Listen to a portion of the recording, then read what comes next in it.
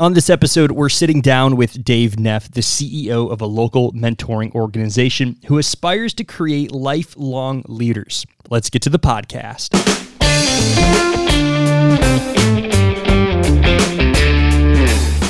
Welcome to another episode of the ROI Podcast presented by the Indiana University Kelley School of Business. I'm your host, Matt Martella, alongside Associate Dean Phil Powell. Our mission is to help organizations make better business decisions by talking with industry thought leaders to gain practical tips for your organizational success. And if this is your first time tuning in, we just want to say welcome to the show and welcome to the Kelley family. If you have any questions along the way, or you're just looking for some leadership advice, or maybe even you know someone that would make a great guest for the ROI Podcast, we'd love to hear from you. Shoot us an email to ROIPod, that's ROIPOD, at iupui.edu. All right, well, today we are sitting down with the president and CEO of Edge Mentoring, Dave Neff, an Indianapolis-based mentoring group focused on connecting young professionals with seasoned leaders who teach personal, professional, and spiritual growth. You know, Matt, leadership is more than a title. It's a lifestyle. Your best leaders are authentic. And if they're authentic, you can't tell the difference when they're at work and when they're not at work. They're living the same life. They're walking the same talk. It just so happens that they redirect their spirit into helping develop others on their team and helping them develop their team members. They pay it forward in terms of letting people migrate through challenges and helping coach them through it. That's how they learn. That's how they feel empowered. And that's how you move the organization forward and build a culture. But it all begins with authenticity and living 24/7 what your leadership philosophy is and demonstrating it for your own life. And I know we sat down, you and I went to talk with Dave, and I'd love to get your thoughts on what you thought of Edge and what you thought of Dave's style when it comes to training up this new generation to be the next step leaders. Matt, what struck me about Dave's style is it's very holistic.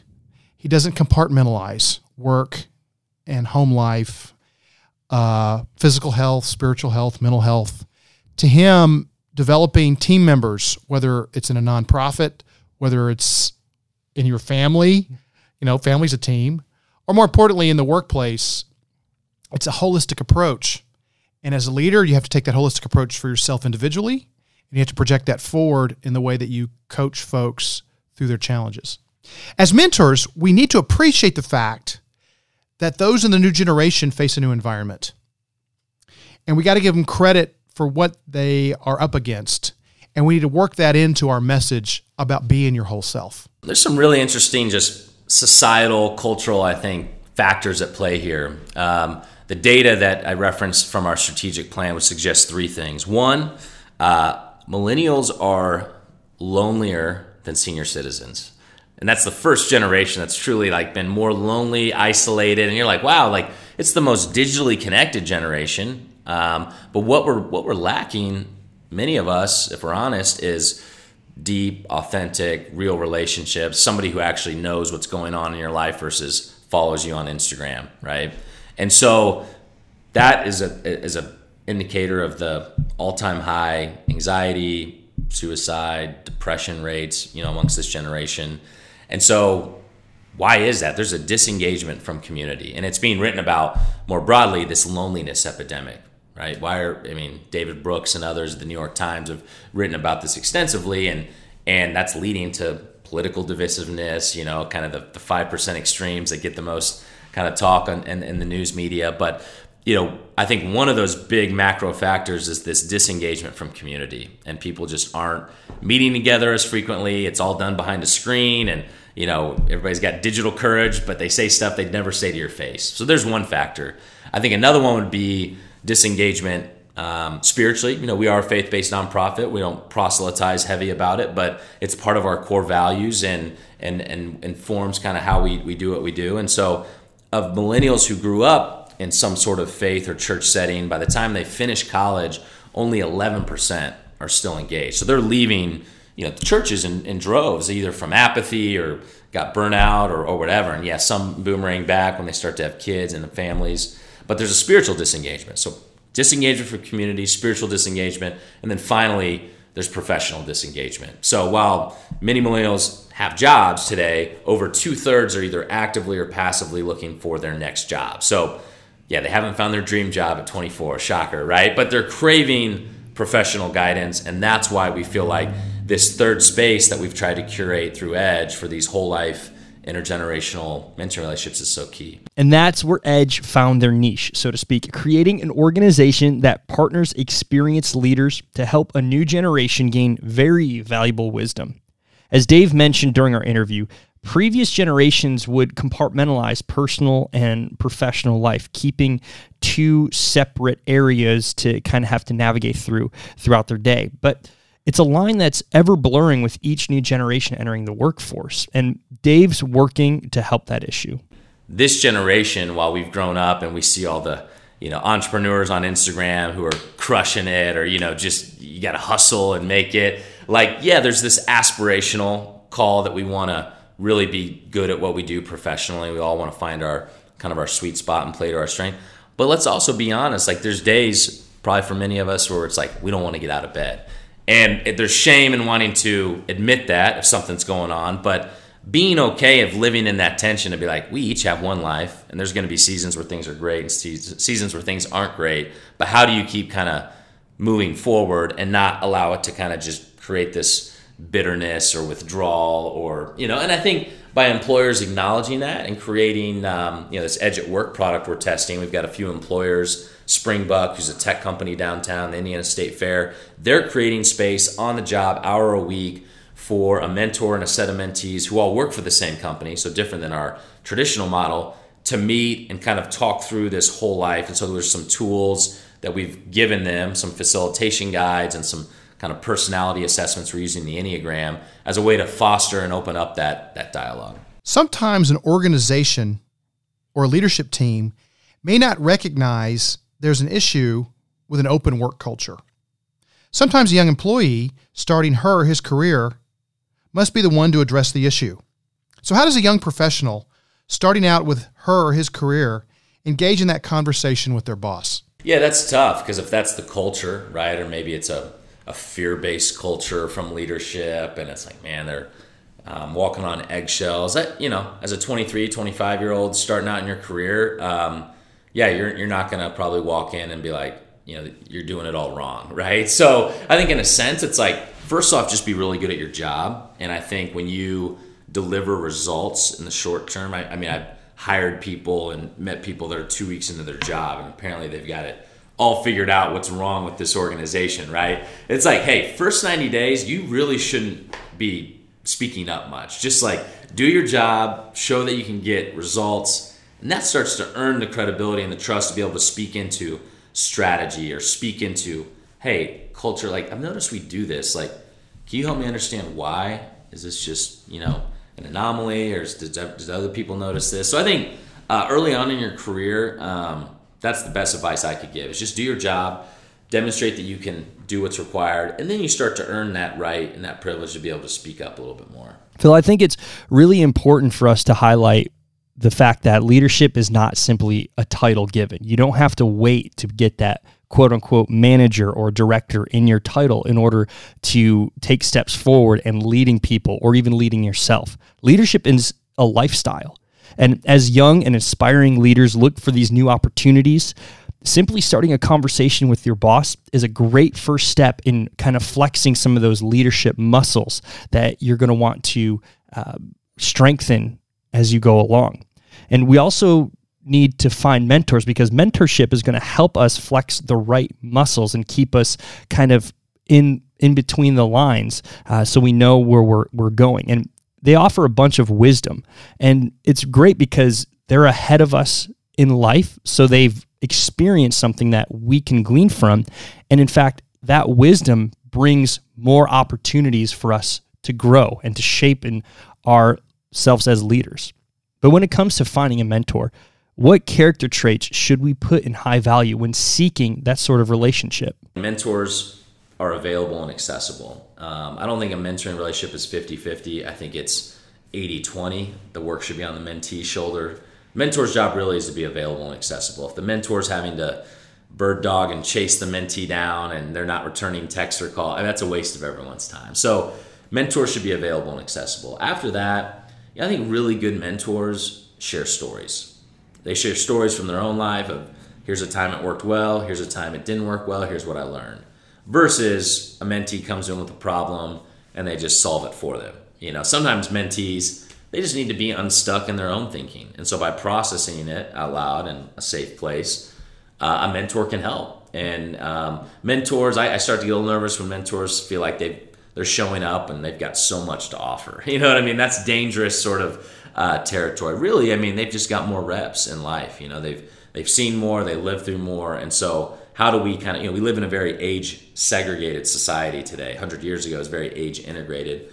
People grew up together, families on farms, very multi-generational. Today, outside of where you work, you're probably running with people that are about your same age, same season of life. So those would be just a couple things. The takeaway here is that selflessness is the key to a successful mentor-mentee relationship.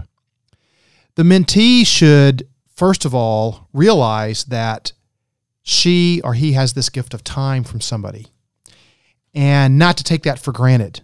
And the way to say thank you for that is to do most of the work in setting the meeting up, in accommodating the mentor's time, in responding with any homework or exercises that the mentor wants the mentee to do, and to do it with gusto, on time, and to, over-deliver.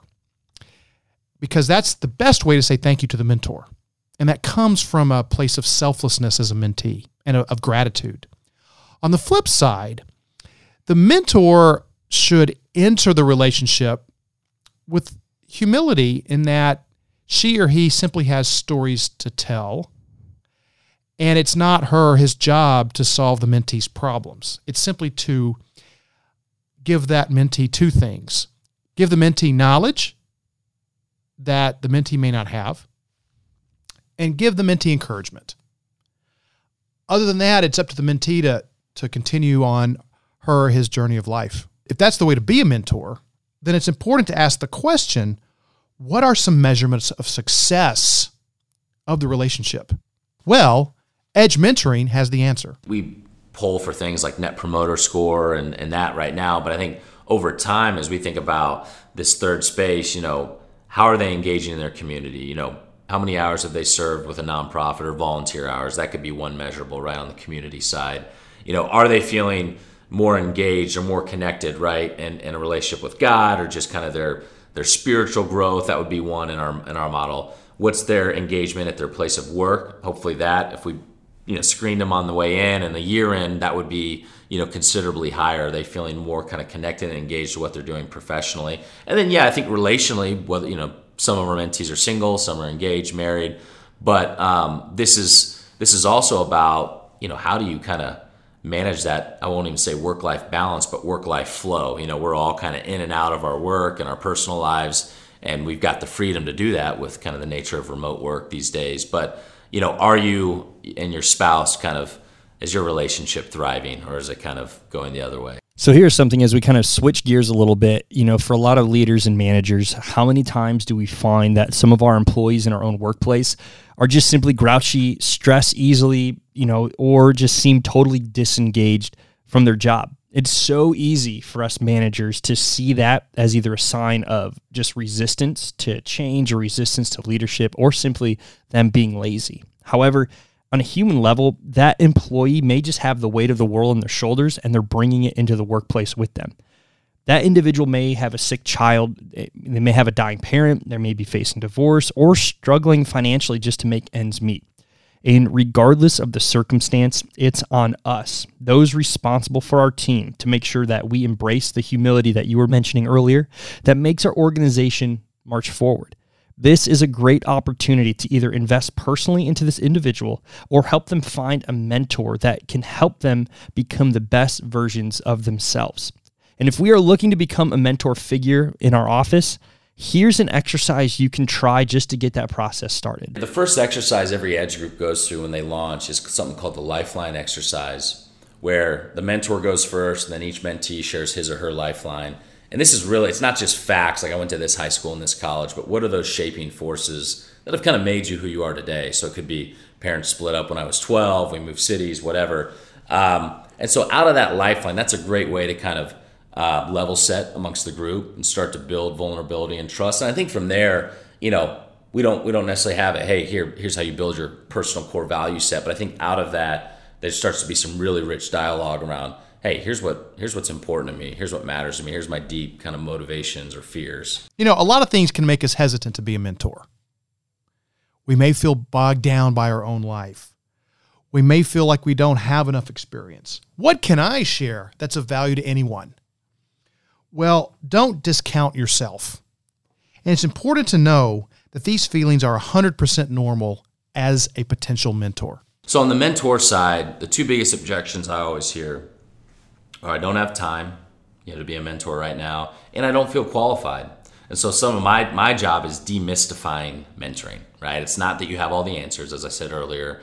It's not that, hey, we're expecting you to show up and have been a CEO of a company, right? Not all of our mentors are CEOs, but they're people that just bring professional credibility. And I think for mentors, I think you'd be shocked at, some people think it just is going to take so much time. Like the Edge model, we have some, early on, it's built around 2 group calls a month. Now, that's not hard and fast. If it happens to be every 3 weeks, a couple months or whatever, that's fine. I think at the end of the day, the satisfaction that comes from seeing somebody grow and develop and go through things that you experienced maybe 10, 20, 30 years ago and hopefully have a few laughs along the way. I mean, there's just something intrinsically satisfying and fulfilling about that. That's hard to explain. When you've done it, you understand it. Same for individuals who do not think they need a mentor. Sure, we can watch a how-to video on YouTube and think we're all of a sudden experts at a subject, but one cannot replace the value of human connection and wisdom in real time from someone who's been through that life experience. No matter how many videos we watch or how many self-help books that we read. On the mentee side, look, I know millennials, we think we've got a lot to offer the world oftentimes, but the danger in any of us, mentor or mentee, thinking that we've arrived and that we've got it all figured out, I think is something we need to be very careful of, because I'm continually learning just blind spots in my own life and where gaps, shortfalls, things I need to continue to work on, and my own leadership development. So I don't know why you wouldn't seek out a resource like Edge in your 20s and early 30s, for that matter, to learn from somebody more senior, to be around like-minded peers, where a lot of mentoring happens there too, kind of in this horizontal, hey, this guy's only a year older than me, but got married a year before me or had a kid a year before me. There's a lot of value in that versus somebody that was 20 years ago. I forget what that was like. Phil, I want to go back to those how-to videos you're talking about, because I am a millennial. I was born kind of in the beginning stages of the millennial generation, and I can completely identify with, you think you can be an expert instantly. My wife and I, we bought a house, was it last July, and it needed a lot of work because I thought, well, you know what, there's some YouTube videos out there. I can, watch those, read a couple articles, and all of a sudden I'm going to be Chip from Chip and Joanna on HGTV, and I'm going to make this most immaculate farmhouse.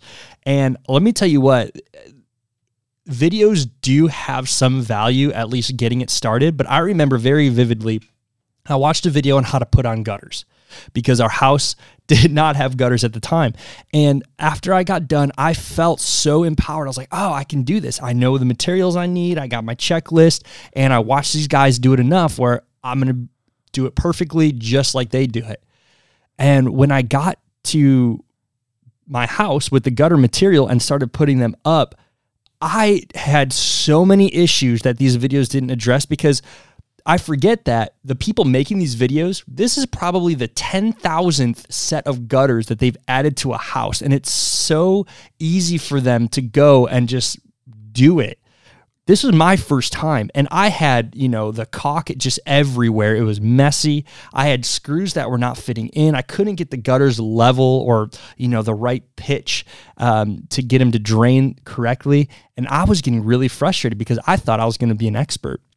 And one of the big game changers for me was along this journey, I've also had a mentor who's kind of been more hands-on, and I can tell a vast difference when I'm watching a video and trying to be the expert versus I call my buddy Jeff and I say, hey, I'm struggling with putting this door in, can you help me? And not only does he come in and give me a second hand, but he gives me wisdom of, for my specific instance, how this door is going to fit in, or how these gutters are going to lay, or how this floor needs to be cut this certain way to fit my specific need, instead of taking some generic, how to help and fitting it. And I just want, that to be an encouragement for people that it's okay. It's okay to realize that, you may not have the answers, and that a how-to video doesn't live up to what a mentorship relationship can be. And here's a way to think about this from a management perspective. Sure, we can teach ourselves. It's going to take a lot of time, right? 10,000 gutters, that's a lot of time. So, hey, you can teach yourself anything if you put your mind to it. But if you want life to be a little easier and to have time for other things, call on other people. Listen. They'll accelerate your ability to get where you want to get, and you'll be able to do and accomplish so many other things in life. And so, that's another way to look at mentoring. The more, they talk about how a good leader surrounds herself with a great team to implement things. Well, she can also surround herself with great mentors to learn quickly and to accelerate through mistakes that she otherwise would have made, but other people made them, and she knows to avoid them because she listened.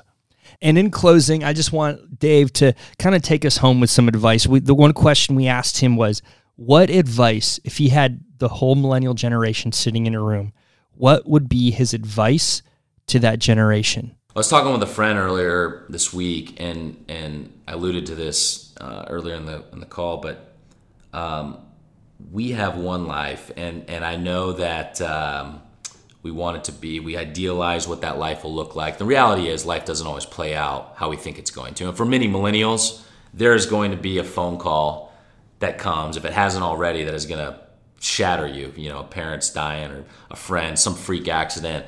And so I think if you don't have sort of people in your life, to fall back on, a support network, deep convictions, core values, character beyond, hey, I got a sweet job, like life is going to get really tough really quickly. And so knowing that in this one life that we all have to live, you've got to balance that tension of there's days I'm not going to want to get out of bed, and there's days when I feel like I'm on top of the world, right? And how do you just kind of keep moving forward and stay in relationship? I think don't withdraw, don't kind of go up into a shell. And I don't care if you're extrovert or introvert. I think we are hardwired for community. That's just kind of how we're made.